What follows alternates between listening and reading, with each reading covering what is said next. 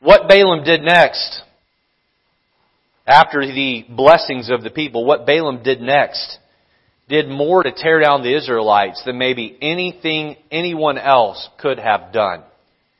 In fact, what Balaam would do next, what Balaam would tell Balak next, would be the Achilles heel, would be the thing that would sink the Israelites over and over and over again.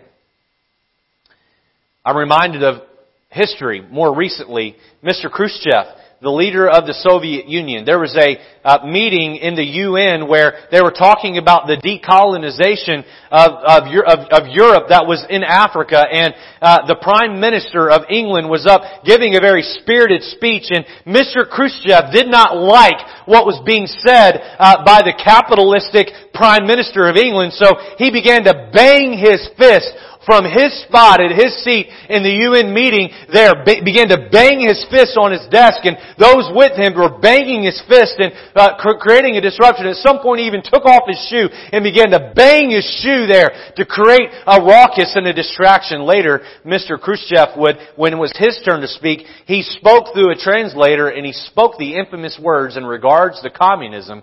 He said this, he said, "We will bury you. We will bury you." I'm curious, how many of you remember those words that were spoken way back when?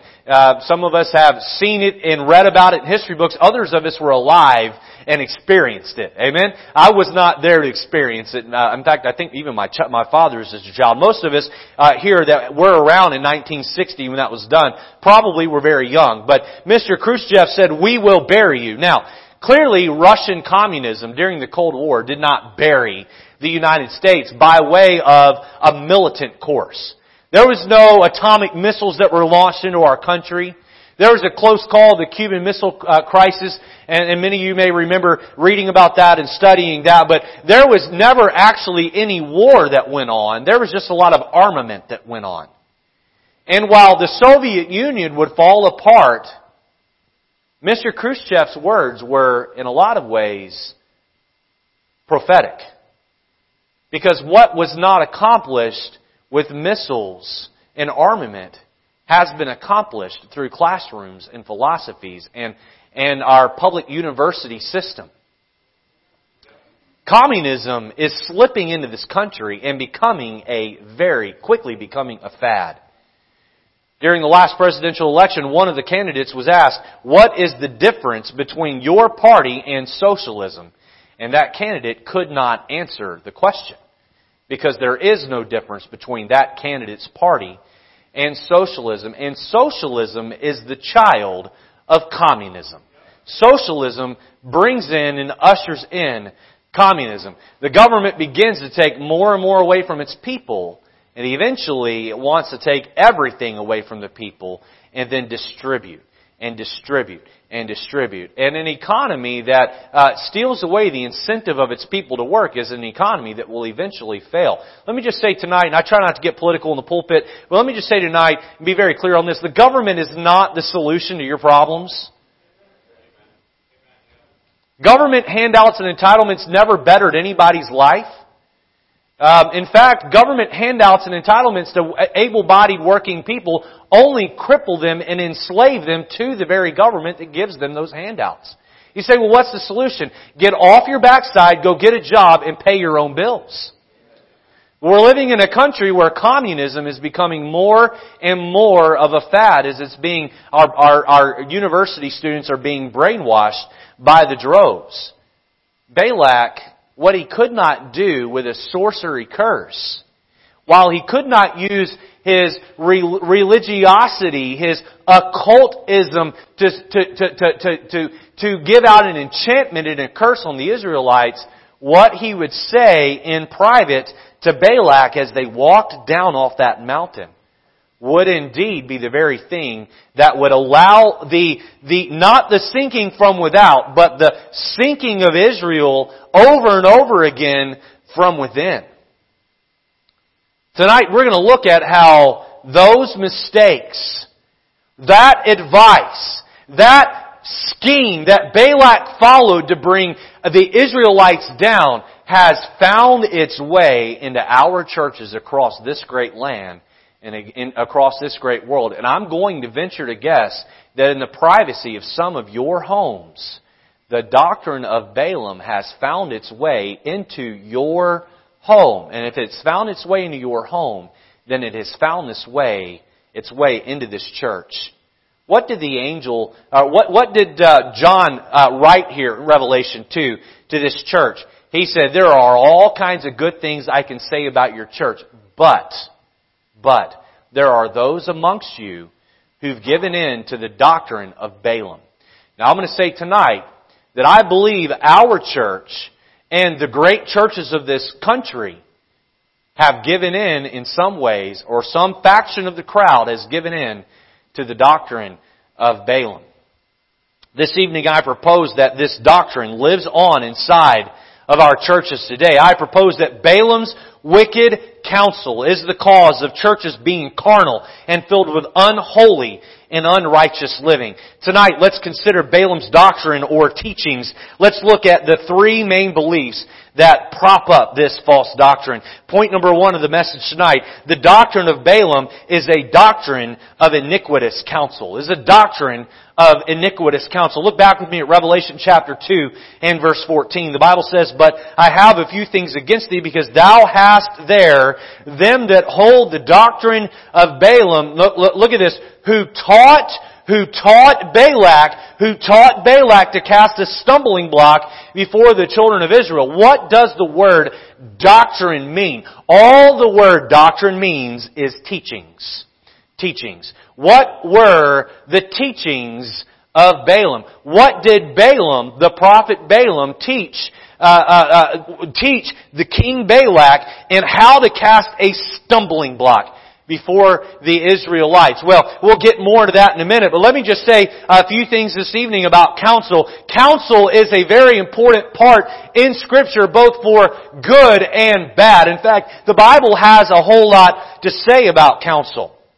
Psalm chapter 1 and verse 1, we find these words, "Blessed is the man that walketh not in the counsel of the ungodly." The counsel of the ungodly. 1 Kings chapter 12, we find the story of Rehoboam after he had taken over the throne of his father. And here he is coming in, and is he going to tax the people the way his father did, or is he going to lay off the taxes and win over their loyalty? And so Rehoboam goes to the old men and seeks their counsel, and then goes to the young men who were inexperienced and sought their counsel. 1 Kings chapter 12 and verse 8 says, "But he forsook the counsel of the old men, which they had given him, and consulted with the young men that were grown up with him, and which stood before him." He forsook the counsel of the wise men and embraced the counsel of the young, inexperienced men who were fools. Let me just say tonight to our teenagers, you don't need to go to another teenager to find out the answer to life's problems.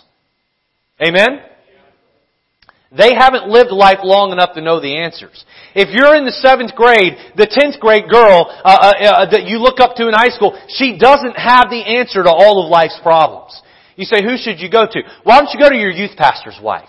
Why don't you go to the pastor's wife? Why don't you go to one of our deacons' wives? Why don't you ask them what they think? The Bible tells us that the older women of the church, the experienced women of the church, ought to be teaching the younger women how to live the Christian life. Let me say today that if you're a young person and you're 19, 20, 21, 22 years old, in your 20s there, you don't necessarily have all of the answers. Let me tell you, when I arrived at college as an 18-year-old kid, I thought I was going to go in there and teach everybody everything about how to do ministry. And I got there, and after walking around the campus, and I got lost on the campus, I said, forget that idea. I don't even know where I'm at. I went to classes and the professors were making my head spin. I said, whoa, okay, I guess I'm not going to teach anybody anything around here.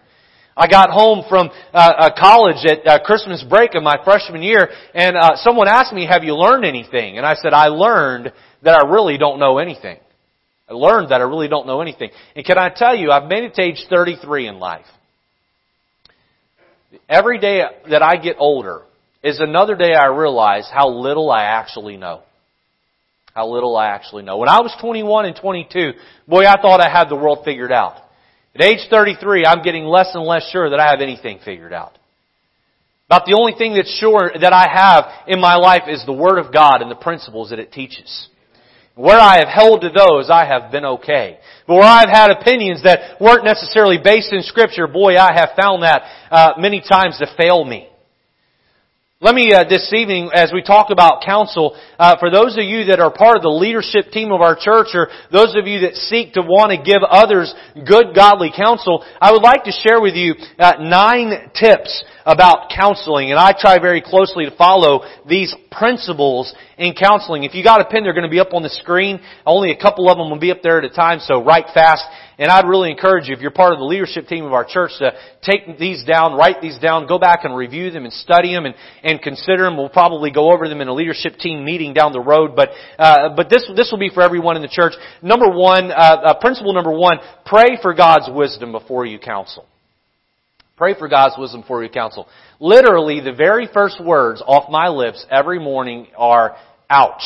Now, as I climb out of bed and everything snaps and pops. Amen. No, I'm teasing. The first words off my mouth every morning as I'm climbing out of bed is, Lord, I don't know what I'm going to face today, but I know you love me and I know I love you, and I need your wisdom to know how to handle the situations that I'm going to face.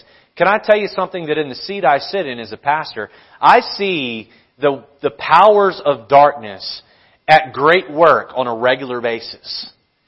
It's a regular thing where I'm getting called into a living room where a husband and wife are fighting, or I'm getting called in the middle of the night over someone who has a loved one who's going in the hospital, and people are hurting and people are fighting and Satan is attacking, and every day I wake up, I don't know what I'm going to face that day. But I know this, is there is no problem that comes across my path that God cannot give me the wisdom to know how to handle it. There are times people show up in my office unannounced, and if I haven't prayed for wisdom, I'm already behind the 8 ball. But if I know I've got a counseling appointment, I take time to get alone and get on my knees and pray and ask God to give me His wisdom, so that I'm not counseling them with earthly wisdom. I'm counseling them with godly spiritual wisdom. Number 1, pray for godly wisdom before you counsel. Number 2, counsel with a heart of care and compassion. It is really, really easy to be cold toward others in our counseling. Well, if you quit being so stupid, you wouldn't have so many problems. Listen, if that's the attitude you take in your counseling, you're not going to be a lot of help to anybody. By the way, kids, don't use that word. Amen? Don't go around calling other people that. There was a pastor that had a sign on his desk that said, you can't fix stupid. He didn't have too many counseling sessions. And I have this written down below. This isn't on the screen, and this is a phrase you've probably heard before. Remember, people don't care about how much you know until they know about how much you care. And if you're going to counsel people, they got to know you love them. What does the word compassion mean? It means to co-suffer. To co-suffer. To get down and feel their pain with them. Listen, you may not understand why they've made the decisions they've made. You may not understand how they could be poor in their decision making as they've been. It's not your place to sit there and judge them. It's your place to show compassion and care and try to help them. Number 3, ask a lot of open-ended questions. Ask a lot of open-ended questions. And I have this written down here as well. Become a good listener. Never jump to conclusions until you have gathered the entire story. You may think you know how the story is going to end, and you'd be surprised. Sometimes things take some really funny twists. You may think that you have it figured out. I've learned this in marriage is my wife wants me to listen to her more than she wants me to solve her problem. And in counseling, you got to handle things the same way. You listen and you ask open-ended questions. Not yes-no questions, open-ended questions. And you let them do the talking. And you let them get the whole story out. Sometimes you might have to listen for 30 minutes, an hour. I have sat and listened to people for 2 and 2.5 hours sometimes. But you ask open-ended questions and you make sure you gather as much information as possible. Number 3, I have this written down. Listen, listen, listen. Listen, listen. I don't just mean hear them. I mean listen to them. Oftentimes when I counsel, I've got a 4x6 blank 4x6 card out and I'm taking notes down while I'm listening to them. What am I doing? I'm gathering as much information as I can so that I can fully understand. I don't just want to hear someone. I want to listen to what they're saying. I want to understand the emotion of what they're saying. Number 4, pray while listening. Pray while listening. You're sitting there and they're talking. And listen, if you ever come in my office with a problem, I'm going to listen to you. And I promise you, while you're talking, I'm sitting there and I'm praying in the back of my head, Lord, give me wisdom to know exactly how to help this person. Lord, give me an understanding heart so that I understand them. Give me a spirit of compassion so I can be compassionate and caring toward them. Give me temperance and long-suffering as I've told this person 100 times what to do and they've ignored my counsel every time. Amen. Pray while listening. Number 5, seek to diagnose the root cause of the problem, not just the symptoms. Seek to diagnose the root cause of the problem, not just the symptoms. What if I was a doctor and you came to me with a runny nose and you had watery eyes and you had a sore throat, and you came into my office and said, Doctor, I'm not feeling well, and you told me all your symptoms, and I said, well, boy, here's some Tylenol, cold and sinus. Just go home and take that, and you'll feel better in a few days. Well, Doc, I've already taken that. Well, you need to take double the dosage. You know what I'm doing? I'm masking the symptoms, but I'm not getting down to the fact that there's a sinus infection down inside the body that needs to be fought off with antibiotics. You're not coming to me so I can tell you to go buy an over-the-counter drug. You would be coming to me if I was a medical doctor because you wanted me to give you something that would attack the source of the problem. So many times I'll have people come to me and they've been to other people for counseling, especially secular counselors and even sometimes religious counselors, and they'll tell me their problems and I'll say, well, what has the common advice been? And all they're telling me is, well, they told me to do this, and the advice is simply covering up, it's masking the symptoms, but it's not getting down to the source of the problem. It's not getting down to the fact that there is a relationship issue between that person and God potentially. And there is a problem deep down in the soul. So in your praying for wisdom, in your praying while listening, you're asking God to give you sound advice that will not just help fix a symptom for a short term, but will get down to the source of the problem. The next step I have written down here, number 6, is use lots of Scripture. Use lots of Scripture. Hebrews 4:12 tells us that the Word of God is quick and powerful and sharper than any two-edged sword. You say, is the Bible a sword? It's called a sword, but Hebrews 4 says it's sharper than a sword. What does it do? It pierces and divides asunder the soul and the spirit, the joint and marrows, and the thoughts and intents of the heart. It is the solution to every problem. Whether you come in my office with a marital problem or a work problem or whatever it is, I ought to be able to take you to the Word of God that was written before the history of mankind was ever made and say, the answers to your problem is right here. Can I tell you something today? This book is archaic, but this book is relevant.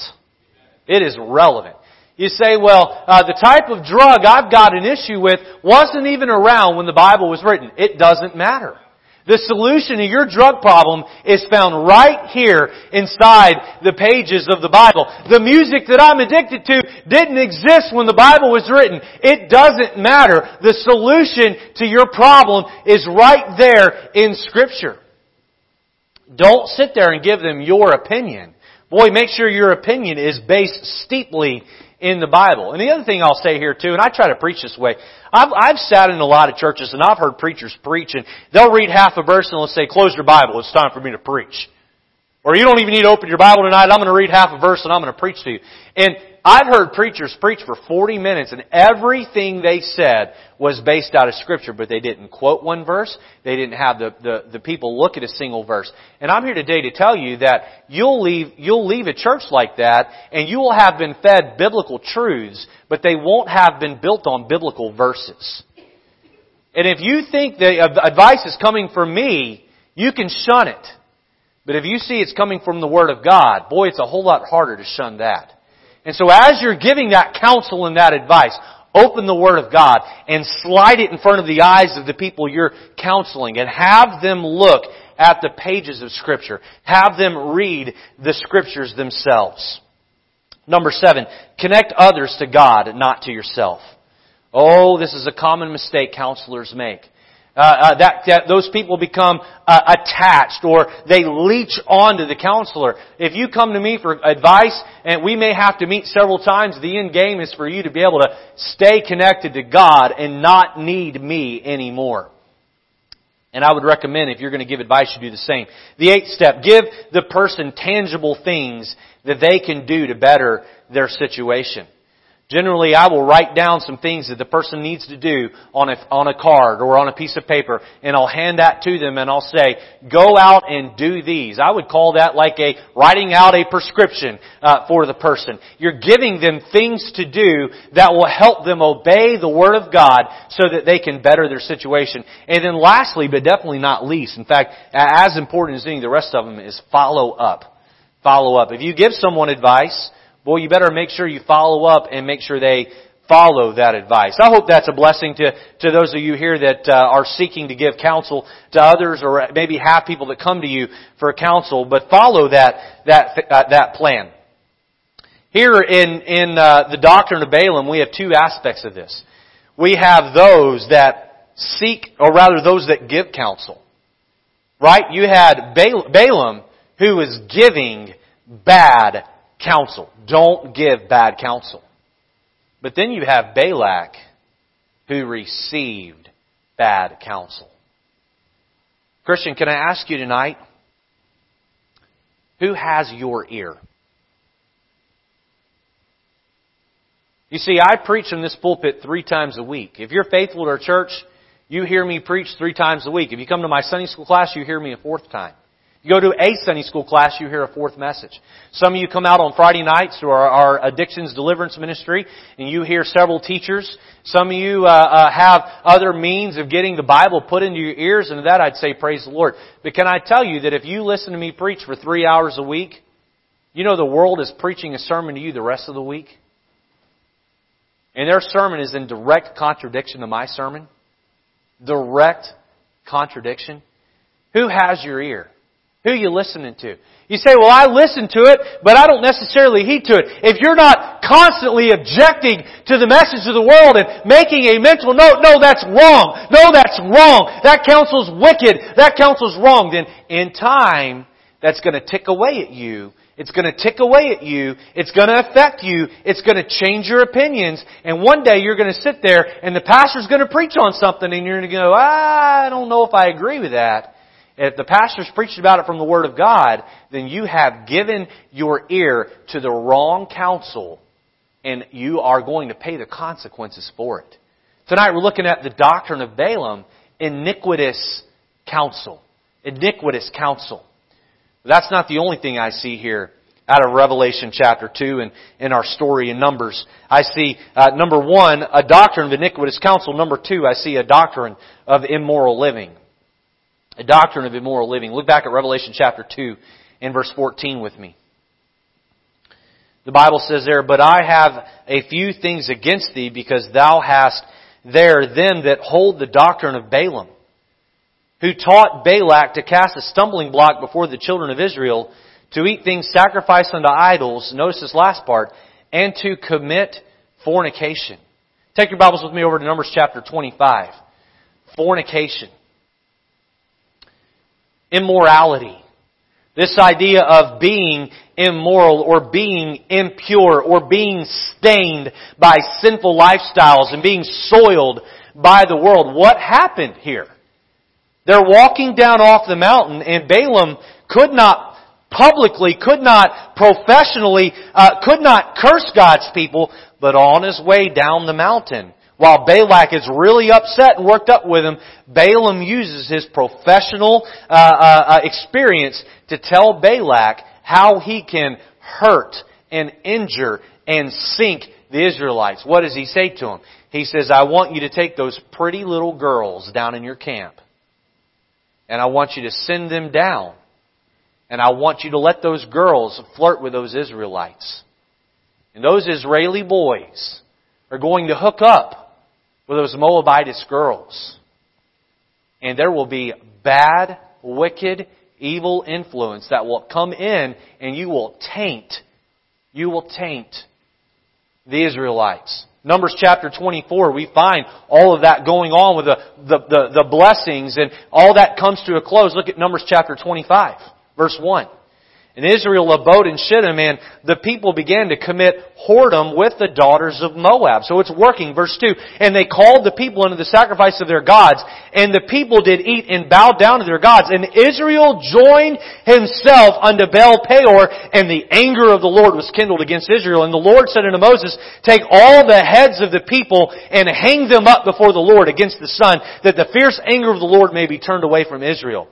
And Moses said unto the judges of Israel, Slay ye every one his men that were joined unto Baal Peor. And behold, one of the children of Israel came and brought unto his brethren a Midianitish woman in the sight of Moses, and in the sight of all the congregation of the children of Israel, who were weeping before the door of the tabernacle of the congregation. And when Phinehas, the son of Eleazar, the son of Aaron, the priest, saw it, he rose up from among the congregation and took a javelin in his hand, and he went after the man of Israel into the tent and thrust both of them through, the man of Israel and the woman through her belly. So the plague was stayed from the children of Israel. This Moabitess girl had gotten together with a boy, and while Moses is punishing those for the whoredoms, this man and this woman, they get together and they're in the face of Moses. They're committing an immoral act, and in a way that can even be seen. And this young man, Phinehas, the Bible says he was zealous for the Lord. He took a javelin and went over there and he killed them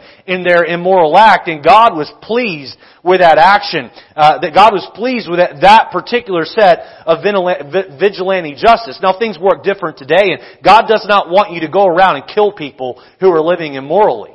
God will punish them. But God was for it there. God was for it in that particular instance. Let me ask you this evening. Are you at all concerned with fitting in with the culture? You concerned about that? Do you want the culture to approve of the way you talk, the way you act, the way you live? Are you concerned with fitting in with what Hollywood is putting out? Are you concerned with fitting in with what our public universities are putting out? Because if you are, then you are not going to live in line with this Bible. Our Bible is going upstream against the culture. And if you want to go with the flow, then my friends, you're going to be in a bad spot when it comes to God and His Word. Our culture teaches, if it feels good, just do it. You know what? If your body wants to do it, and if it feels good to your flesh, go for it. Drink whatever you want to, smoke whatever you want to, inject whatever you want to, pop any pill you want to, sleep with whoever you want to. If it feels good, do it. Boy, that's the message that's being preached by the culture. Our schools pass out birth control. Our culture says it's common to live together before marriage. Oh, just move in together and you got to try each other out. It's like taking a car for a test drive, and you got to see how compatible you are on every level with that person. And if you're compatible, oh well, then you can get married. Funny enough, people who end up living together that end up getting married have a higher divorce rate than anybody else. I guess that theory doesn't really hold water, does it? Our culture says after 3 dates with someone, it's okay to have physical relations. That should be the norm. That should be the norm. There was a day in our culture not that long ago. In fact, I'm only 33, but I can remember a day in our culture when if you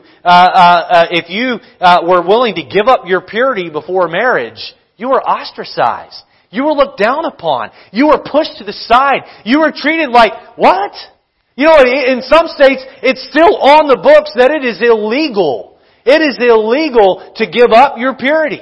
Now, those rules aren't enforced, but way back in some books, way back, that used to be the norm in our country. You say, Pastor, that's old-fashioned. The Word of God is old-fashioned, and the Word of God is right. I can remember as a young guy, it had been late 80s, early 90s, my mom and dad were picking up this couple who were poor. They were down and out. They lived around the corner from us. We were giving them a ride to church. And we had asked them their names. And I think my dad asked the young lady her name first. It had been in their 20s. And the young lady gave her name. And she gave her last name. They were living together, but it was such an embarrassing thing that he went along with her maiden name just so no one would know that they weren't married. And so for the longest time, everybody called him Mr., we'll say Smith, even though his last name wasn't Smith, and he was embarrassed to tell anyone else that that wasn't his last name. I remember just a couple of years ago, we had a couple that wanted to join our church. And they couldn't join the church because they were living together. And I was the outreach pastor, so I had the joy and privilege of sitting down in their living room and saying, "You can't join our church." And they looked at me like, "What? Why not?" And I said, well, I was as kind and gracious as I could. I said, well, Scripture says that it is a sin to live together without being married. And the two of you are enjoying what only a married couple should be enjoying. And unless you're willing to move out or get married, you're welcome to attend our church, but you cannot be in the membership of the church. And he looked at me. And again, this is 20 years removed from my mom and dad bringing that couple to church. He looked at me and he said, "You know what? I think you're right.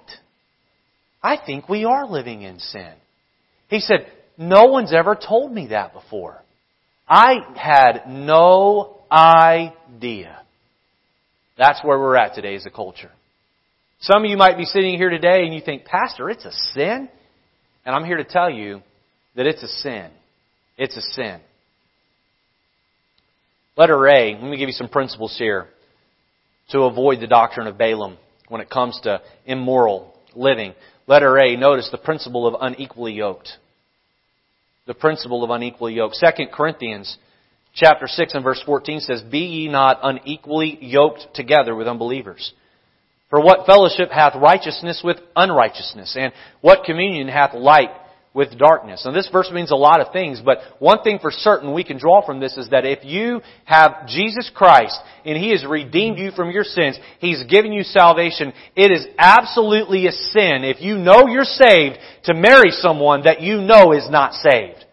Oh my goodness, I can't even begin to tell you how many people I have seen who are frustrated in life, frustrated along the way because they're saved and their spouse isn't, and they want to go one way religiously and their spouse doesn't want to go with them, and the children get put in a tug of war and they're pulled. And if you got saved after you were married, then that's a whole other ballgame. That's something else to deal with. But if you are a young person today here tonight and you know you've got you're born again, you've got the love of Jesus in your heart, the Holy Spirit dwells inside of you, do not marry someone who is not saved. Do not even consider him. You say, well, he's handsome, he's good looking, he's cut, he's built, he's educated, he's articulate, he makes my heart swoon. Whatever it is you want to say, I'm here to tell you today, if he isn't saved, don't even put him down as a candidate of someone to look at.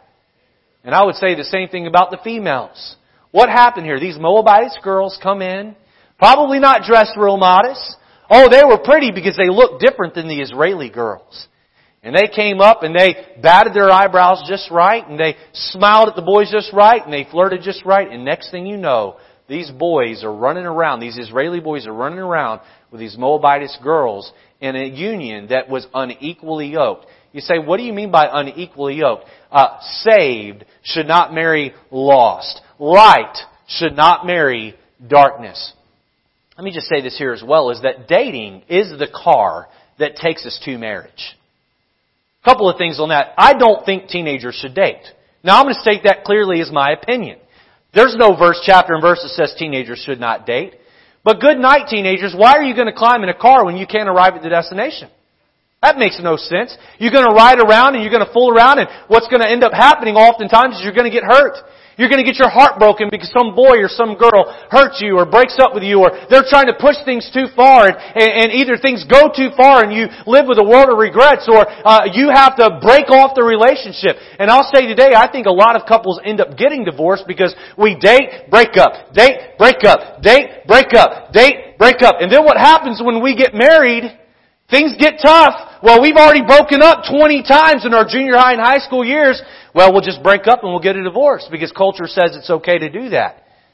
Boy, but if you wait until you're old enough to get married, and then you start dating around, and you do it in a godly way, then you're committed to each other for life. And breaking consideration. Purity, unequally yoked. If they're not saved, don't date them. Let me give you another one here. If you're faithful to church, and that boy or girl claims to be saved, but they're not faithful to church, you have no business dating them. Oh, a lot of people will say a lot of things to convince you that they're saved. Oh, yeah. I was 7 years old and I rode a church bus in, and I went to a vacation Bible school, and I went in the back and I prayed some prayer. If there's no fruit in their life that shows that they're saved, then you need to run the other direction. You need to run the other direction. You don't need to have anything to do with them. You say, Pastor, is any of that going on in a church? I don't know. But to the young folks in here, I hope you're sitting up straight and tall. I hope your antenna's up. I hope you're listening with ears wide open. I hope you're taking mental notes. I hope you're even writing some of this down, and I hope you'll live by this. Because I promise you, if you will, I am saving you from a world of hurt. Listen, if you're ministry-minded, you should not date someone who's not ministry-minded. You've got a heart to serve God full time with your life, and some boy or some girl, they might even be sitting on a pew. If they don't have a heart to serve God full time with their life, then you should not even consider them. You need to be with someone who thinks the way you do and is heading the same direction in life that you are. The principle of being unequally yoked. How to defy or buck or run from the doctrine of Baalim when it comes to immoral living. Well, you need to have the principle of unequally yoked down. Letter B, the principle of purity dating. The principle of purity dating. Can you take your Bibles with me over to 1 Corinthians chapter 7? 1 Corinthians chapter 7 and verse number 1 here. And Paul here is addressing a very carnal church in the church of Corinth. There was all kinds of things going on. You had a man who is living incestuously with his mother-in-law. You had all kinds of wickedness going on. The town of Corinth was a very carnal place. There was public bathing places that would go on all over the city, and immorality was very prominent, maybe even more so than it is in our culture today. And Paul was trying to teach the church of Corinth how to go above and beyond and be pure in their relationships one with the other. Verse 1 of 1 Corinthians 7 says, "Now concerning the things whereof ye wrote unto me, it is good for a man not to touch a woman. Nevertheless, to avoid fornication, let every man have his own wife, and let every woman have her own husband." Now, men, if you're married, touch your wife. Amen? Women, if you're married, touch your husbands. That's a good thing. Put your arm around her in church. I think that's wonderful. In fact, if married people would start acting the way unmarried people oftentimes do, that would be a good thing. Here's what oftentimes happens. Unmarried couples act like married couples. And then when they get married, they start acting like unmarried couples should. Some of you tonight, you're in here and you're married. I'm not going to pick on anybody. But the two of you are sitting like 14 feet apart. And then you get some dating couple and they're basically on top of each other. And I'm here today to say, if you're married, boy, be close to each other. Love on each other. And I'm not saying you got to scoot over right now, amen. And that's not how you're comfortable doing it. That's fine. But you ought to have those times where you're very loving and touching and kind with each other. But if you're here today and you're not married, Paul says here, listen, he's not saying that it's a sin to touch each other, but he's saying if you want to avoid fornication, if you want to run from it, it's good that you don't even touch each other.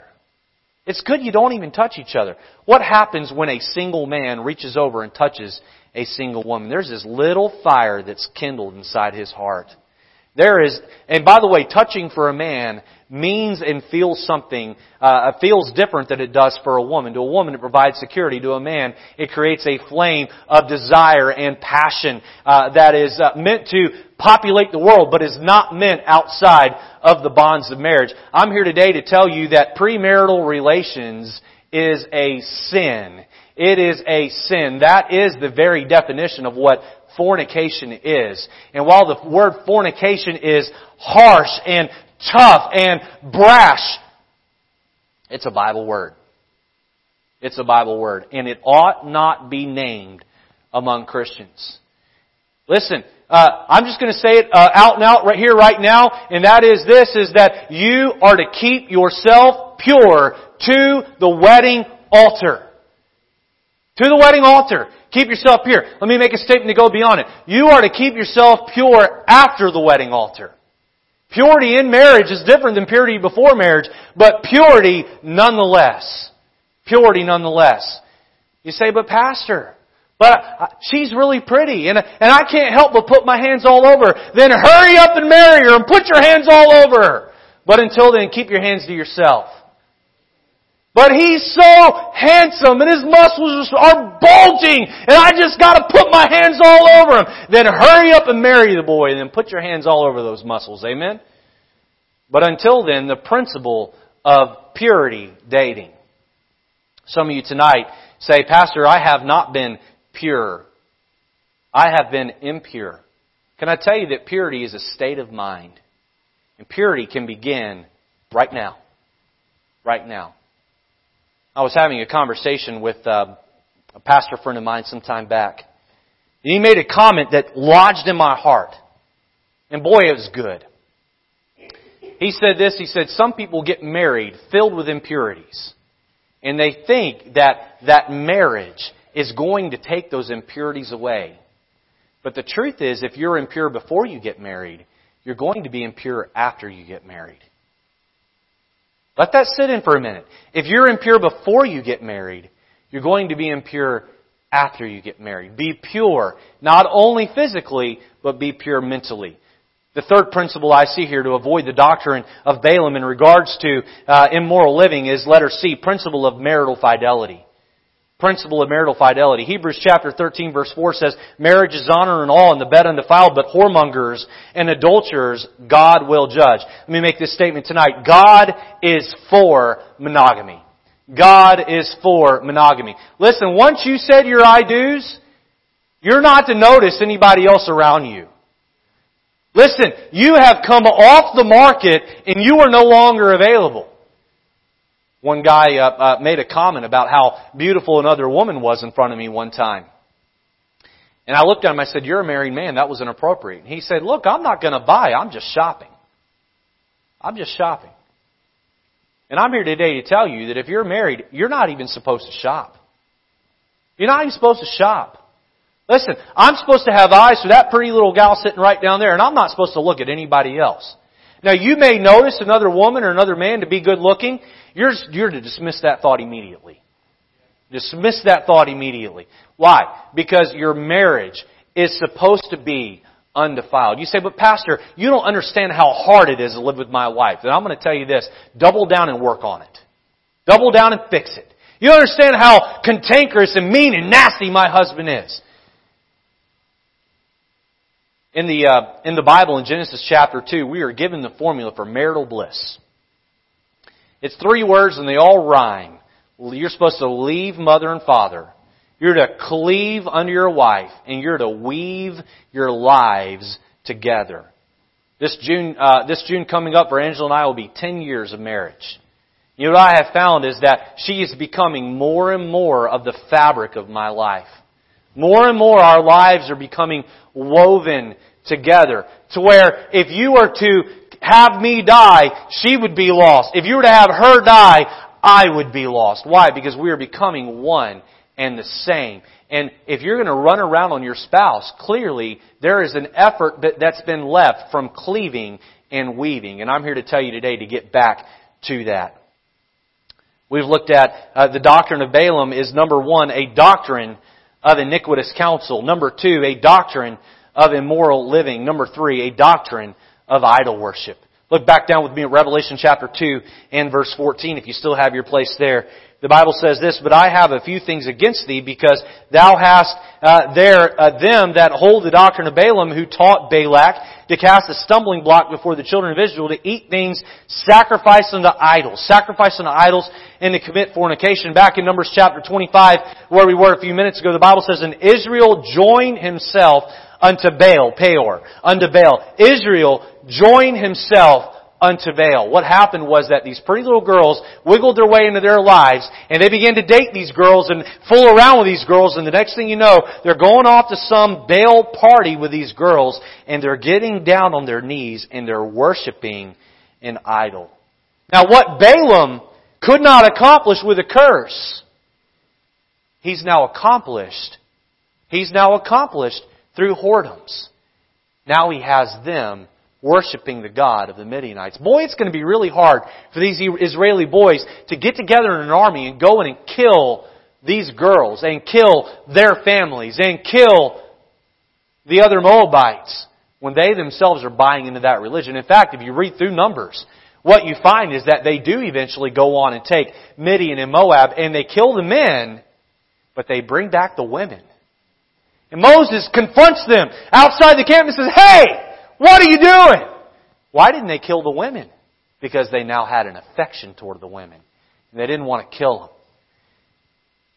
Remember how I said that this doctrine of Balaam would continue to sink Israel generation after generation? As you read through the Old Testament, what do you find as being Israel's greatest struggle?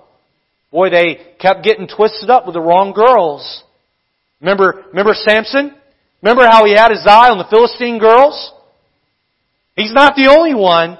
And they kept going and bowing down and worshiping the wrong idols.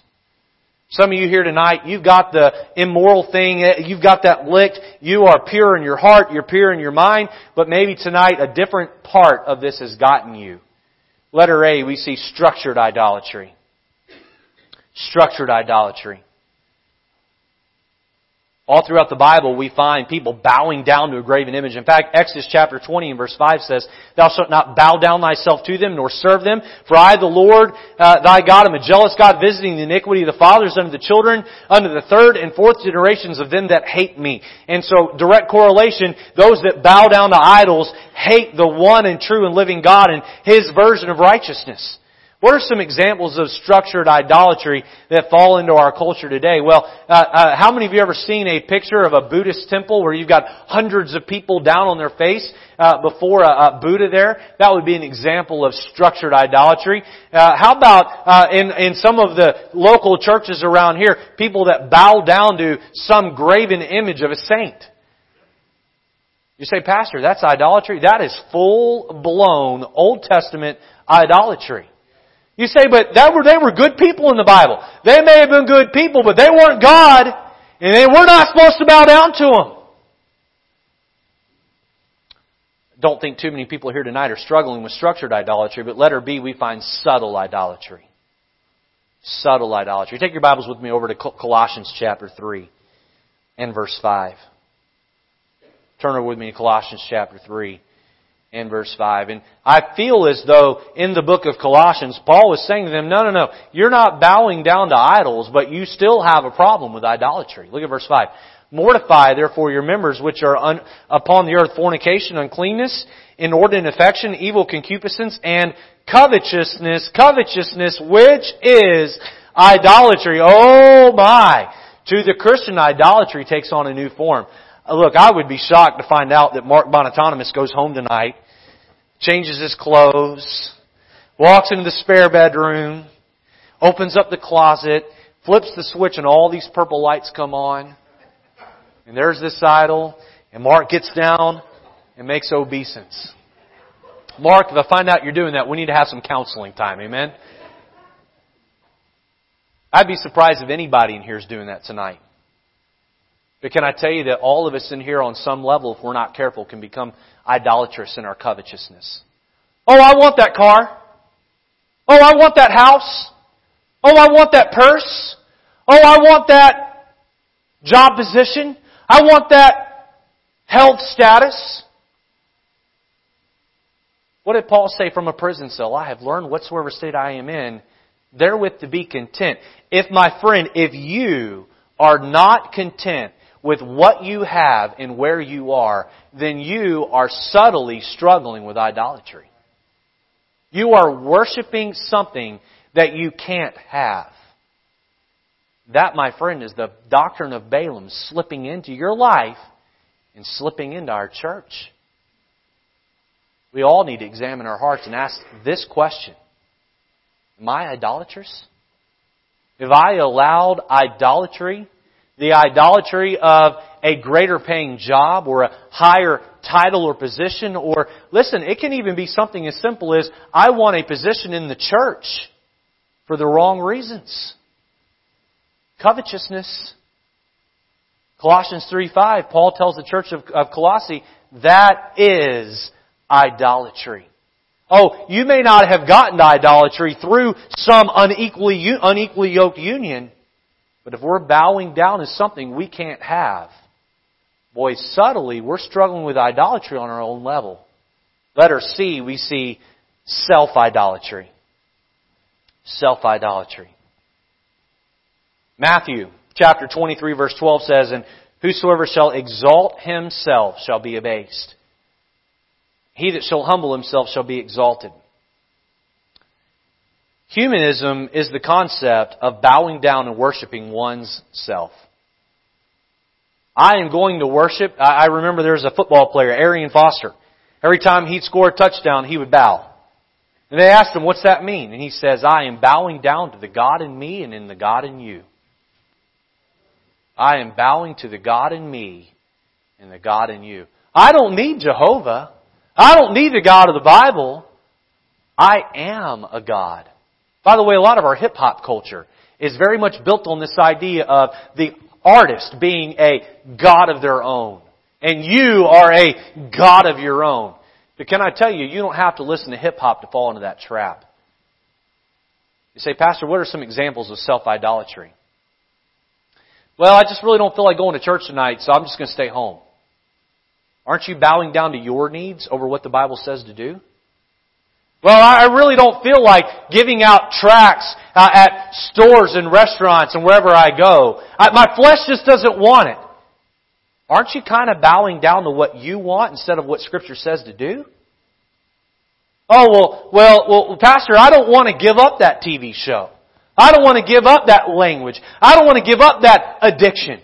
I don't want to fast and pray when the Holy Spirit pushes me to do it. Because my flesh wants. Oh no, we're not bowing down to Buddha. We're not bowing down to St. Jude. We're bowing down to ourselves. Christians, that is some of the most dangerous idolatry there is. White Oak Baptist Church, listen, those that come on Sunday nights, you are the core of this church. You are all in, or more so than most. But what if everybody in this room tonight, what if we all looked deep down inside and said, I'm expelling the doctrine of Baalim on every level out of my life. Take my life and let it be consecrated, Lord, to Thee. You have every ounce of my being, God. And if you tell me to do it, I'm going to mortify my flesh and I'm going to do what you tell me to do. Boy, that's when we lay idolatry to rest. And that's when the church begins to advance forward in the community and see righteousness prevail. Let's have our heads bowed and our eyes closed tonight. I shut the sermon down before